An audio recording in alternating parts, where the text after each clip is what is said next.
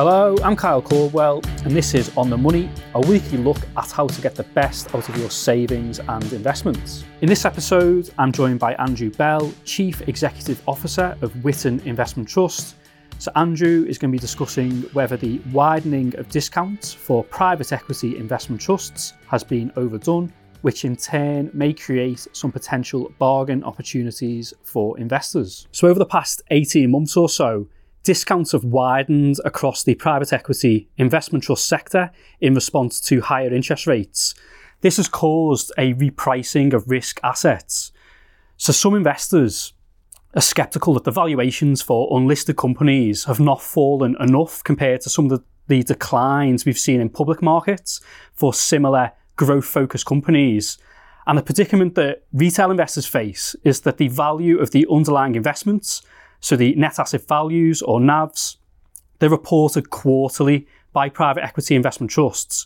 This results in a timing lag on when the valuations are reported. So therefore, those NAVs potentially do not reflect the reality of what those assets could be sold for today. So what are your thoughts, Andrew? Are the valuation concerns for unlisted companies justified, or are they overstated? I think in general, they're overstated. But I draw a difference between the mainstream private equity trusts that invest in profitable companies and they try and maybe build a platform, do acquisitions, and then over time eventually list them as a larger company, and the what they call the sort of growth equity companies that were investing in the unlisted, unprofitable tech companies in the boom of the previous few years. Because the three main drivers of values, if you like, in the private equity space are the underlying profitability of the company, which is partly how well the company is doing now, partly the choice of the manager, how good they are at picking companies, the rating you apply to that, and the financing risk, because private equity tends to use quite a lot of borrowing. And on the mainstream trusts, profitability's held up really well over the last. In fact, most companies have been growing their profits through the bear market of the last year or so, but the ratings come down. So by and large, NAVs have been resilient. And most of them took advantage of the period of low interest rates to lock in very, very cheap capital. So in the case of the mainstream trusts, I think that the people are way too worried about what's going to happen to the next NAV or where NAVs will trough out. I'm much more skeptical about some of the growth companies which invested in companies with a value of $1 billion that suddenly 18 months later had a value of 15 billion or whatever, because there was clearly an environment where free capital meant that valuations had no real anchor to them. And the uncertainty there is if there's no profit, you don't know what rating to apply to something that, to profit in 10 years' time. And the evaporation of free capital means that people are much more skeptical which companies to back. As you mentioned, the net asset value returns for private equity investment trusts, on the whole, have proved resilient since rates have been going up over the past 18 months. But the share price performance, it's notably lagged the NAV. Discounts have widened quite significantly. Have any of the private equity trusts caught your eye, and do you have exposure to the sector? Again, I'd sort of go generically that the mainstream, I think it's actually like shooting fish in a barrel at the moment for the mainstream private equity trust, because although NAVs have been in some cases they've gone up 5 or 10%, most of them haven't lost more than a few percent, but discounts have widened between 15 and 20%, which is much more than investment trusts as a whole. So, and you can do your own research as to look at the track record of the individual manager, where the geographical exposure, what you particularly want. But most of them are really attractively cheap, in my view. I'm much more uncertain over the companies which have invested in what they hope is the next Nvidia or the next Microsoft, because frankly, those things aren't making any money. And although they might still have an exciting area to operate in the absence of free capital, some of them might not be financed long enough to prove it. So some of them might fail where in a more forgiving environment they would have succeeded. So if you're looking at discounts of 30, 40, really up to about 50% for the mainstream funds, that's, I think, if you're prepared to be patient through whatever cyclical risk there is over the next year or two until we can see the top in interest rates, you're likely to see a narrower discount and probably share price gains on a 1 or 2 year view. I mean, that's obviously caveated, and not as long as we don't have a deep recession. On some of the other things where the discounts are 60 or 80%, that's probably telling you quite legitimately that nobody has a clue what a company that's been devalued from 50 billion to 8 billion is actually worth today. So which private equity trust does Witten have exposure to? We have holdings in 3, which are Princess Private Equity, which we've held for about 10 or 11 years, through sort of thick and thin. It used to be a fund of funds and is now managed by the Partners Group in Switzerland. It's had the odd hiccup over the last year. They cut their dividend, now they've reinstated it. But so you have to accept that even if you find a good company, they will occasionally, like a Jack Russell Terrier, they'll occasionally bite you in the ankle. The other one that we've got, our largest holding in the sector, is Apax Global Alpha. And again, that's a slightly more growthy, tech-oriented company, similar to HG Capital.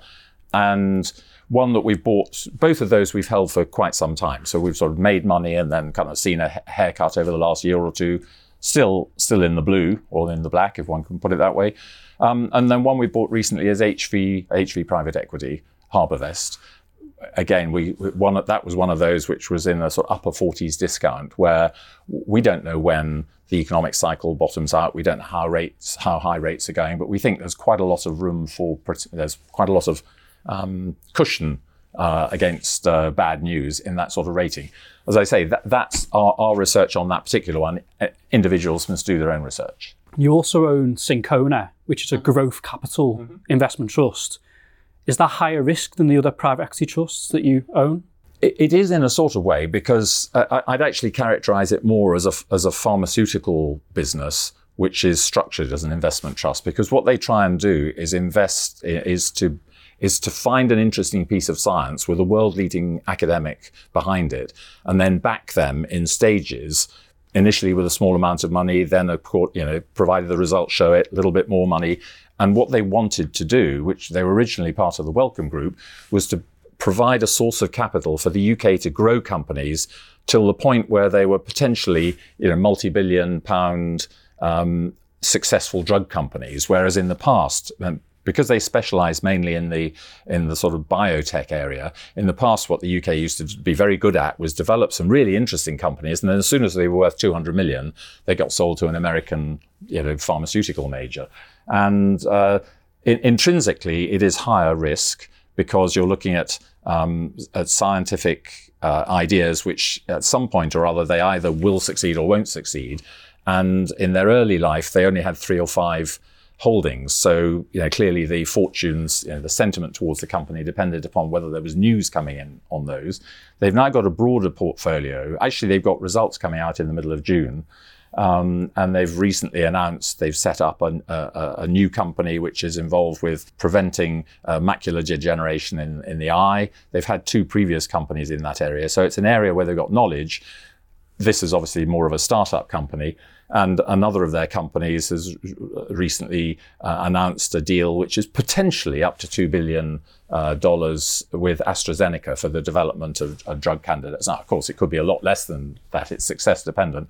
So they're very interesting because they're doing something completely different from what you'd get, say, buying Glaxo or buying 1 or 2 of the investment trusts that invest in the healthcare sector, who just go out and buy what they think of are the winners in the market. So moving back to private equity investment trusts, as mentioned, the discounts have ballooned quite a lot over the past year to 18 months. Yeah. So what's the potential catalysts for that to change, for those discounts to come in a bit? Well, I think there are external catalysts and internal catalysts. The external ones are, the prime doubts are what's going to happen to the economic cycle, because that will have an effect on where the stock market goes in the next year or two.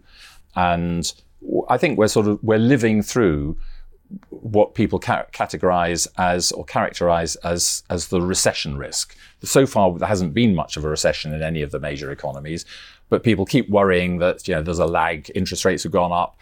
The other shoe will drop soon, and so there's that there's quite a lot of bearishness in the stock market, even though the levels of the stock market have held up very well. So the bearishness hasn't really reflected itself in the prices in the stock market as in aggregate, but it has in the unquoted sector. So it seems to me that there's a sort of schizophrenia there, and either the stock market is right to be relatively resilient, waiting for better times, or the unquoted sector is right, and then the stock market's due for a fall. My betting is that in the end, the economy is going to muddle through, and as the evidence comes through that the cyclical picture for the economy is bottoming out, and alongside that, the peak in interest rates it becomes more visible, I think sentiment will turn. And at that point, people will think, well, hang on, NAVs are down, I don't know, supposing bad case, they end up down 5 to 20%, but prices are down 30 to 50%. Some of that gap will close, and then you'll get into an upcycle when private equity tends to do quite well. There's been some criticism that the boards of private equity investment trusts are not proactive enough in trying to tackle their wide discounts due to a lack of share buybacks across the entire sector. What's your thoughts on that? Would you welcome a greater amount of share buybacks for the free trust that you own? Yes. In general, I think buybacks are a mathematically provable way of adding value for shareholders. You don't know what it's going to do to the discount, but you know if you're buying back some of your shares at 30, 40% discounts and cancelling them, effectively, that's what time you do that is accretive to the NAV of the remaining shareholders. There is obviously a debate to be held by a board because they also have to manage the liquidity cycle. That's the one thing you don't want to find is going through a downturn. You've got an illiquid portfolio, some of which might need to have additional follow-on capital. And if you use all your cash and borrowing facilities for buybacks, then you can end up actually doing shareholders a disservice. But there are situations where companies have had free cash and have failed to buy back shares, or where the boards have failed to send a signal by buying back shares or buying shares for their own account, because that's, people are always looking for signals. I think another thing that I think people underestimate the effect of is if you were to charge particularly the basic fee on market cap, not on NAV, that would soon align the interests of the investment manager with those of shareholders. Because rather than thinking, we're chugging along, we're adding value to all these companies, they suddenly think, well, hang on, we're taking a 35, 40% haircut on our fee at the moment. And that either might encourage them to support the idea of buybacks, or maybe they spend a little bit more money on marketing. The other area, which is probably not in the manager or the board's hands, but in the regulators, is the issue of wealth managers selling companies which are otherwise good investments because the cost ratios are too high. Because, for example, property companies and listed private equity tend to have quite high fee ratios. But what really matters, or I think should matter, is what's the return after fees. But because wealth managers have to send a letter to their clients every year saying, here are all the fees that we charge and all the underlying fees on the funds that we hold for you, they tend to be a bit allergic to holding listed private equity and property.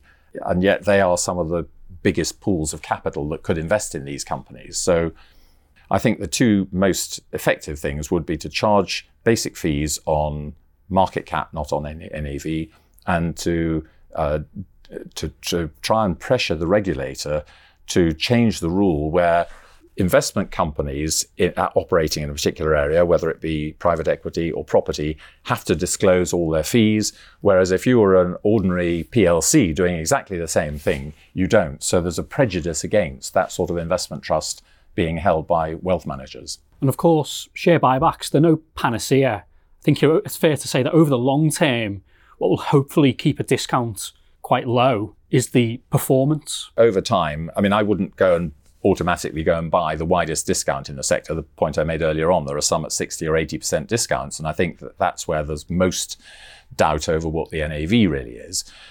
So you want to look at the long-term track record, and there are quite a few of the listed private equity funds on the market have either got 10 or in some cases 20-year track records as quoted London companies, or you can look at their track record as partnerships in other areas. So I think the discount should be, or the accretion from the discount should be the icing on the cake. But if the cake's mouldy, you don't want it. And the exposure that you have to private equity trusts that you've mentioned, it's part of an around 10% allocation that Witten has to specialist collective funds. So which other investment trusts do you own and why? We've got two categories. It is the biggest part. Out of the sort of 11% or so we've got, I think about 6 is in listed private equity. We've got a couple of cyclical plays. We, for quite a long time, had a holding in BlackRock World Mining because we felt about sort of 9 years ago where there was a collapse in the commodity sector and the oil price, which we felt was overdone. Our delegated external fund managers tended not to buy mining or oil stocks, so we thought this looks like an opportunity. So we bought in, then sort of promptly saw our first investment halve over the subsequent 12 months or so. But I think we bought at £4.50, it went to £1.70. Our in price now is about minus £2 if you take all dividends and sales since, and the price is £7. So it's turned out to be a very good investment, but you did have to be patient because it's a cyclical industry. And we've got one of the UK property companies, Schroeder Real Estate.